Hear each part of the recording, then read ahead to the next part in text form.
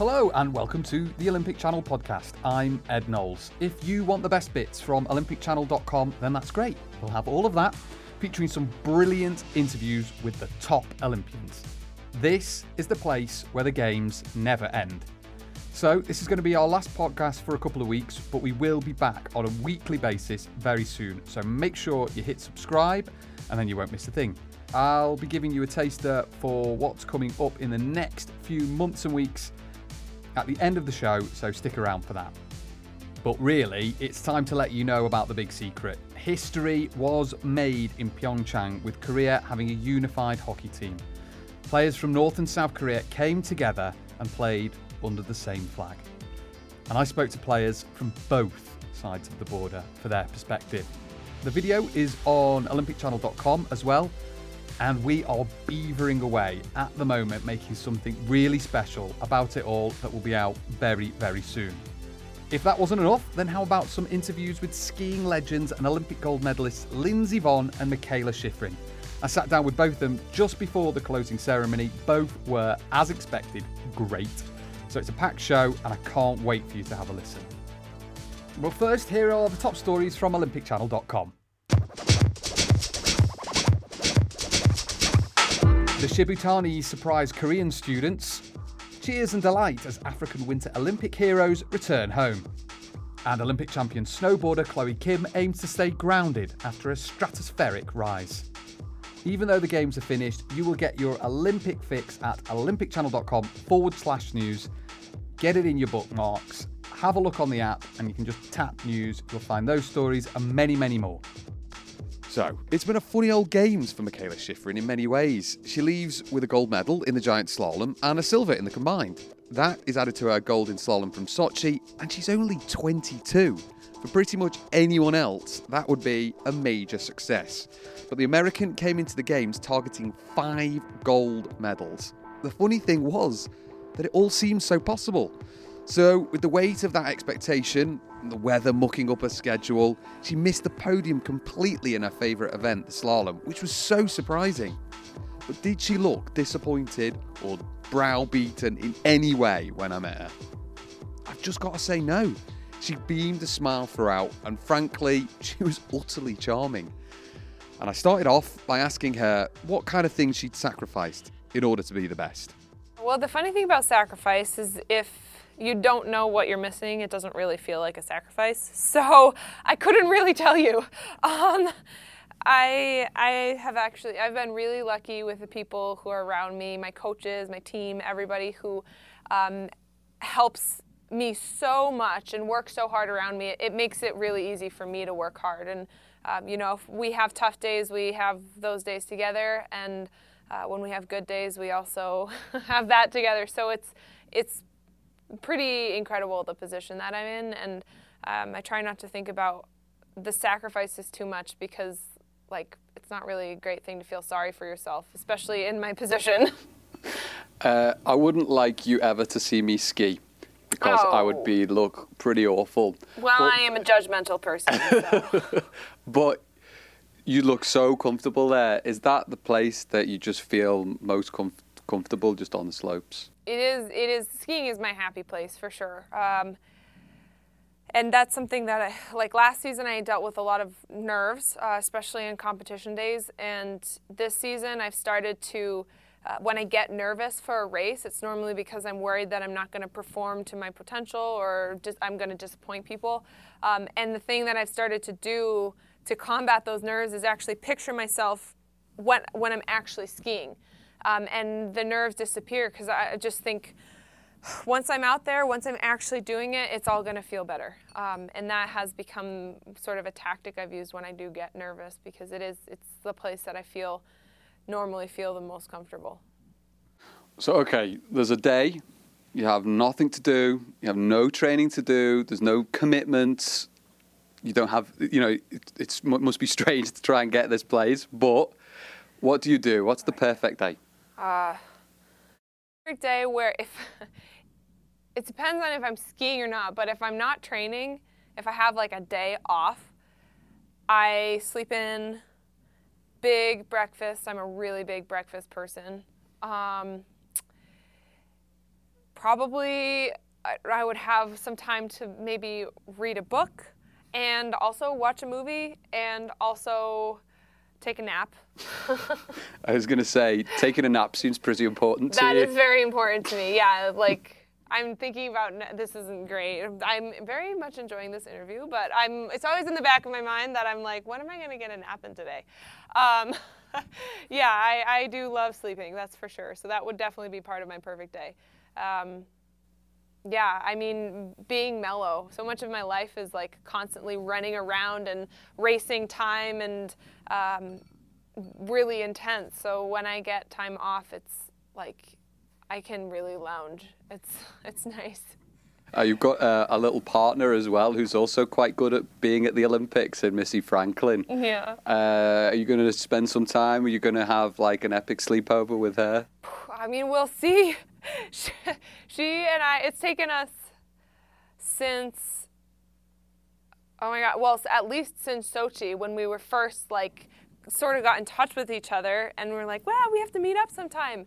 I mean, between Sochi and then going to Rio, finally we met. So it was over 2 years actually before we actually met. So who knows when we're going to be able to actually cross paths again at the right time, like be in Colorado at the same time, because our sports are completely opposite set schedules. But it would be nice to see her again. Like after her games in Rio, I thought that just the way she held herself and her response to people who were upset about her performance, like I just can't imagine anybody carrying themselves better than what she did. She was so poised and elegant, and it was really, going into this games, I always thought like, just, it doesn't matter what happens. Like just carry yourself like Missy and you'll be fine.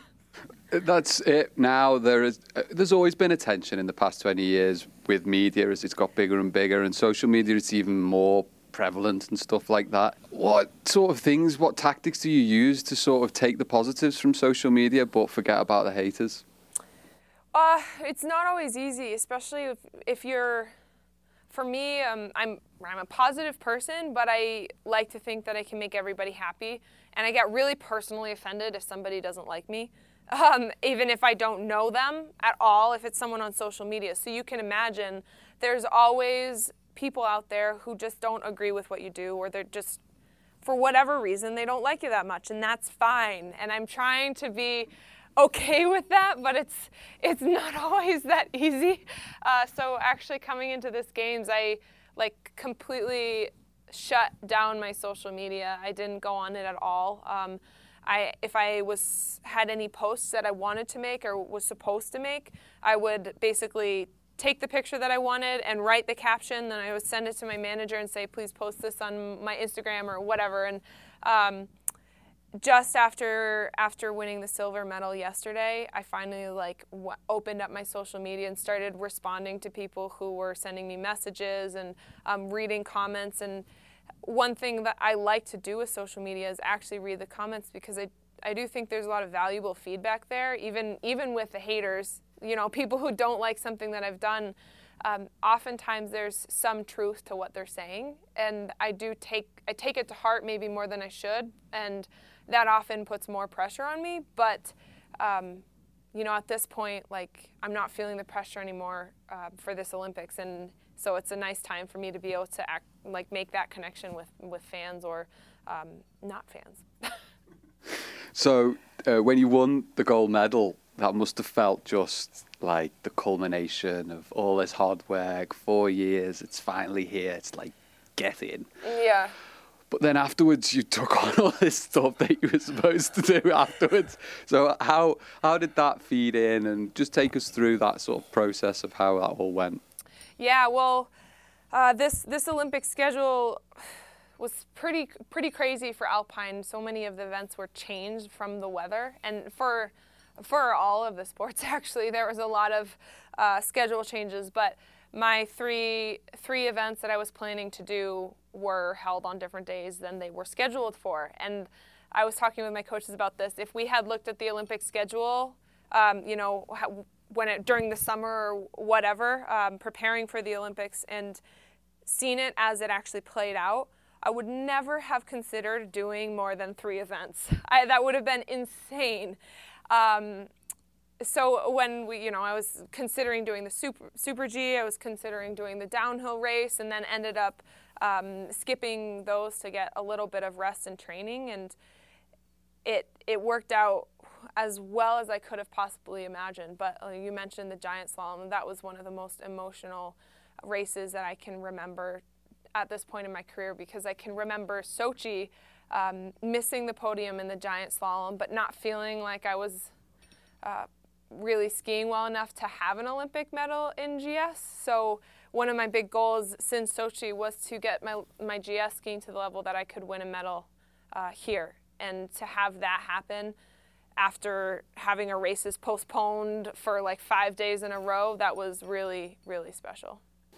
So someone else who's special is, for you, I think, is Thomas Walsh. Yes. Seems like an incredible story. He's coming over to Pyeongchang as well to compete, cancer survivor. But just by saying that there, you laughed and sort of there's a smile there. It's not like a tragic story or anything like that. I mean, how much inspiration do you take from someone like Thomas? Yeah, it's a really triumphant story, in my opinion. Yeah, I guess it was 7 or 8 years ago now that it would have felt like the most tragic thing in my life. But how he overcame cancer and how he's fought back since then has been really inspiring to me. And nobody should have to go through that. And I know everybody feels that way. No one would wish cancer on somebody. No one would wish any kind of disease on somebody. And that's part of the world that we live in. But I always thought that, it was him versus me or versus anyone else I knew, because he was the one who could handle it. And he was never a very big kid to begin with, and his diagnosis was just a terrible, terrible form of cancer as well, and he did not have a good outlook, and it was almost a miracle that he survived. But in a way, it wasn't a miracle at all, because knowing who he is, that's the kind of thing I would expect from him. Good luck trying to take me down, I'm going to beat you, and then I'm just going to go compete in the Paralympics. So, whatever. And I'm really looking forward to the Paralympics, and I don't know actually how much I'll be able to see, but I'm really looking forward to those guys getting over here and starting their competitions, because the conditions are really good. And in Sochi, it was spring weather. They had to use so many chemicals and so much salt to keep the snow hard enough for us to compete, that by the time the Paralympians were there, the surface was just terrible. They were competing out of the worst possible conditions you could imagine, and I think it's actually going to be somewhat enjoyable for them to compete here, which is going to be great. I've got a little quote from him, and it says, it could have been either of you, basically, and that's why it was so awesome. It's yes, I want to be a champion. Yes, I want to go fast. I want to win. But I want to work my hardest. But I wouldn't still be doing this if it was no fun. Is that something that you would agree with?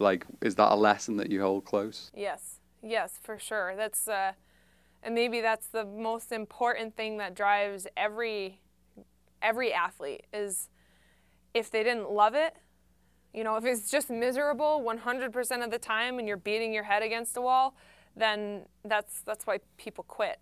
And it's not glorious. It's not a glamorous job. There's a lot of hard work, and there are a lot of moments where you're frustrated and angry, and you feel like you can't take the next step, and you're worried about your performances. You're worried about how the next races are going to go. There's a lot of anxiety and frustrating things that happen with sport and with being an athlete and performing on a world stage, especially at the Olympics. But it's the moments that, those brief moments of success, or when I feel like I made a breakthrough with my skiing, or when it's just a perfect day out on the slope and the training was awesome, and then I have a really great lunch and a great nap after that, and it's those days where I'm I love this, and that's why I'm doing it. And those are the days that drive me through anything else that could be tough or miserable at all. And just finally on Beijing 2022, it's going to be in China, again in Asia. What kind of experience is it being in Asia and competing for someone who's American? Yeah, it's been, I mean, the support that I've actually felt here has been really wonderful, from everybody, from American fans who've traveled here, from Europeans who've traveled here, and also from the Koreans or from any of the Asian population who has also come here. It's been just a pleasure to compete, and I haven't felt anything that would make me feel otherwise. So I'm looking forward to, it's also nice to compete in this part of the world at this time, because I'll be more looking forward to going to Beijing now that I feel like I've experienced it a bit. It's like, okay, I know what to deal with. It's not so, I don't know, it's not such an abstract concept for me anymore. Many, many thanks to Mikaela Shiffrin. The clanging noise that you may have heard there was her 2 medals that she was wearing, casual. More thanks to Yvette for helping out for that interview, and many others, and all the people from Team USA too.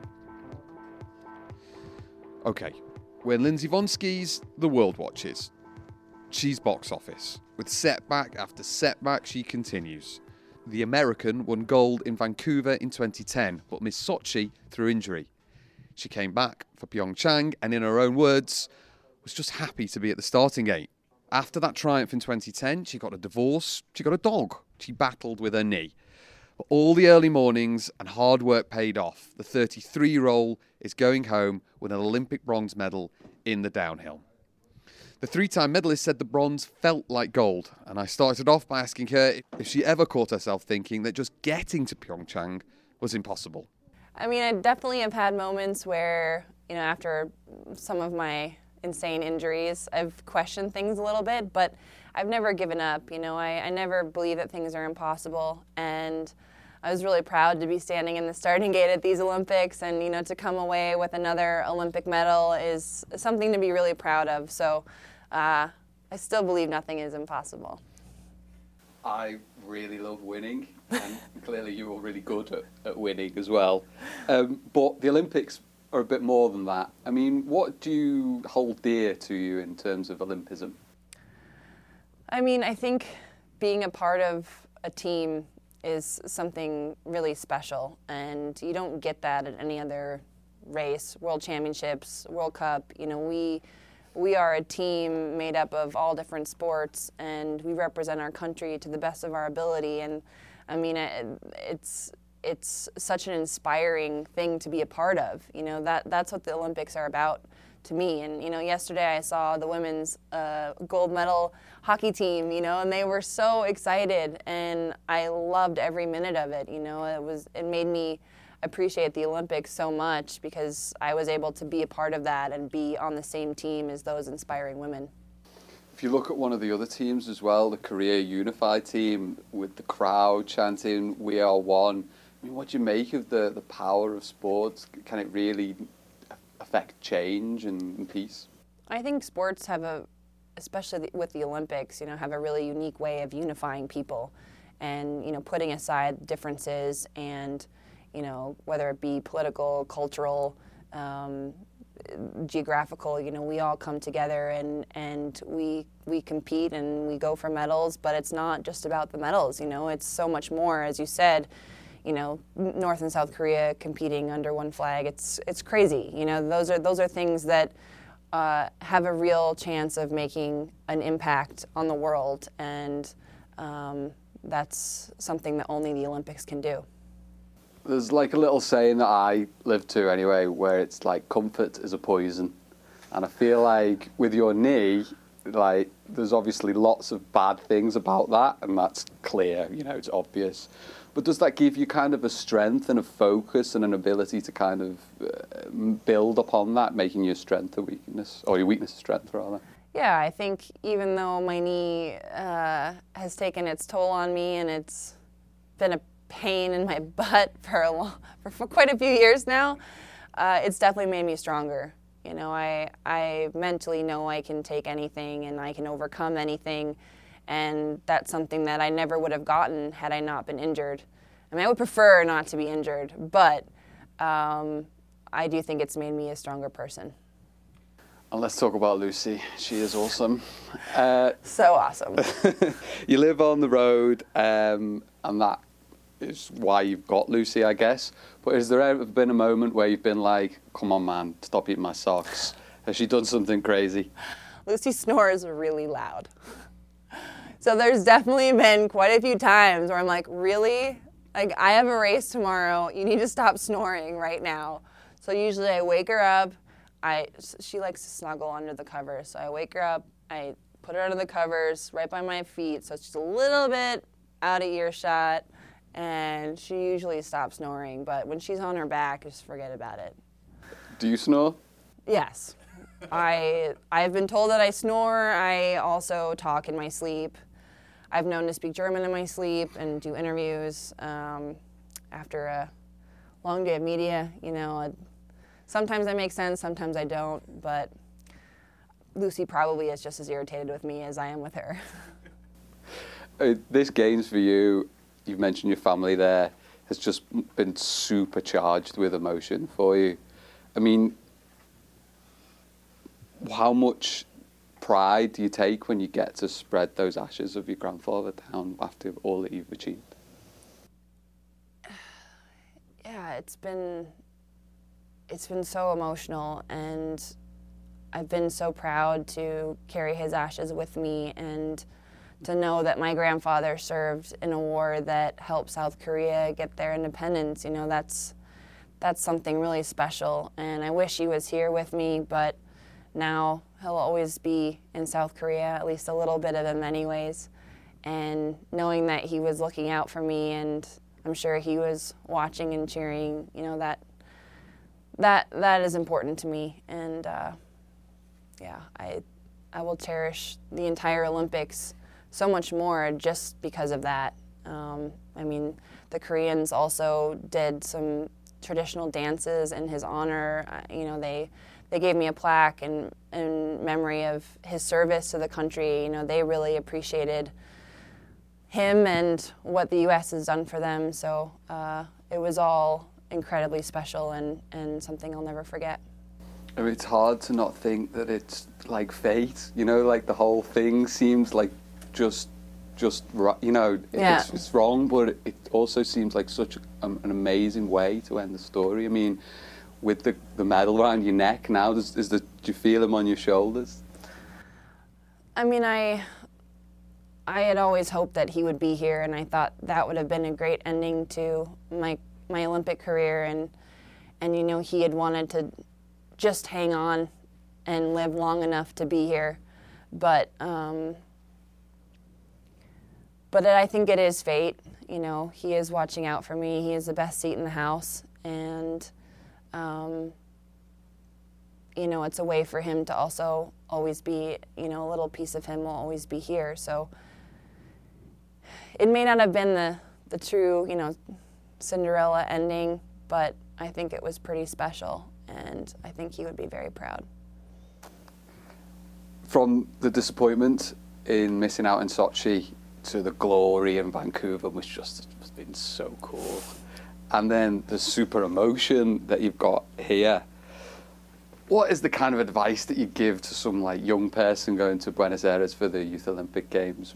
What is the best thing that you could say to them? Well, I mean, I think the best advice I can give to the kids going to Buenos Aires is just to enjoy it. You know, try to live in the moments, use all of your resources, you know, really get the Olympic experience and learn from it, you know, learn about cultures. You know, with the Youth Olympic Games, there's so many other tools that the athletes can use to learn more about other countries and their cultures and their competitors and who they're spending time with. You know, they can meet all these people and have these experiences that are once in a lifetime. So I would just say to enjoy it and soak it all in, learn as much as you can. And if we finish just with a question about gender and the words that we use, In the figure skating, people are called ladies. Elsewhere, they're called women. What word would you like to represent? Humans. I'm a strong woman, but I'm also just a strong human being. Top thanks to Lindsey Vonn. Gutted that Lucy the dog didn't make it to the studio too. She is absolutely amazing. Now, North and South Korea marched together at the closing ceremony, the women from the ice hockey unified team among them. It could be the last time the team, which was put together just a few days before the Olympic Games, actually see each other. Emotional doesn't really do it justice. When the unified anthem sounded out in the stadium, it was simply electric. The crowd started to chant, "We are one, we are one." The power of sport bringing people together. There were hugs and tears on the ice, in the locker room, and in people's living room as they watched on TV. What you're going to hear now is 2 minutes from 4 players from both sides of the border. Kim Hyang-mi and Kim Eun-hyang from North Korea, Shin So-jung and Randy Griffin from South Korea, and also head coach Sarah Murray. I never imagined that we would come to this Olympic Games. I thought it was an historic moment. Sports can really bring people together. When you would walk into the locker room after the last game and everybody was hugging each other and crying, and it was a really special moment to see North and South together, but you couldn't tell who was who. At first, we didn't play in harmony. Then day by day, we got along great. Conversations were just really basic stuff. We talk about what kind of food we like. We ask them, do you have like ice cream in Pyongyang? And they say, yes, we have 3 flavors. I know we are one. We are using same language and then kind of same culture. With one heart and as one nation, we dedicated all our heart. They're really just people. They're a little shy, they're nervous, they're not sure how we were going to receive them either. I could just see everyone on the team immediately kind of shift into this mindset of, okay, let's make them feel welcome and let's help them get comfortable. It's always fun to score a goal. I had no idea, though, that it was going to end up being such a big deal to people. And then we went in the locker room and all the players were together and hugging and crying, and it was a really special moment.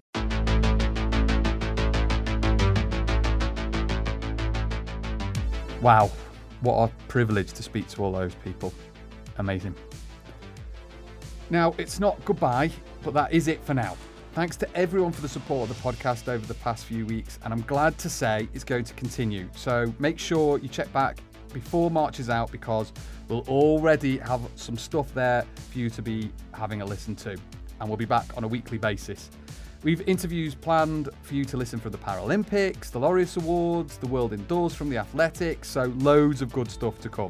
This is just the beginning. Just before I go, though, I want to say a big list of thank yous to everyone that's helped out in Pyeongchang. Thank you to all the Olympic Channel volunteers. So much good work, but obviously, big, huge thanks to Hae-Ji Kim. Thanks to Julian, Francois, Sven, Mary, all the guys back in Madrid who sprinkle the magic dust to make sure that everything gets on the website. Steve, James, everyone in the crew, the people who put the cool graphics together, Danny. I know this is a bit like the Oscars, but you get the picture. I'm very, very grateful. Anyway, thanks for listening. Until next time.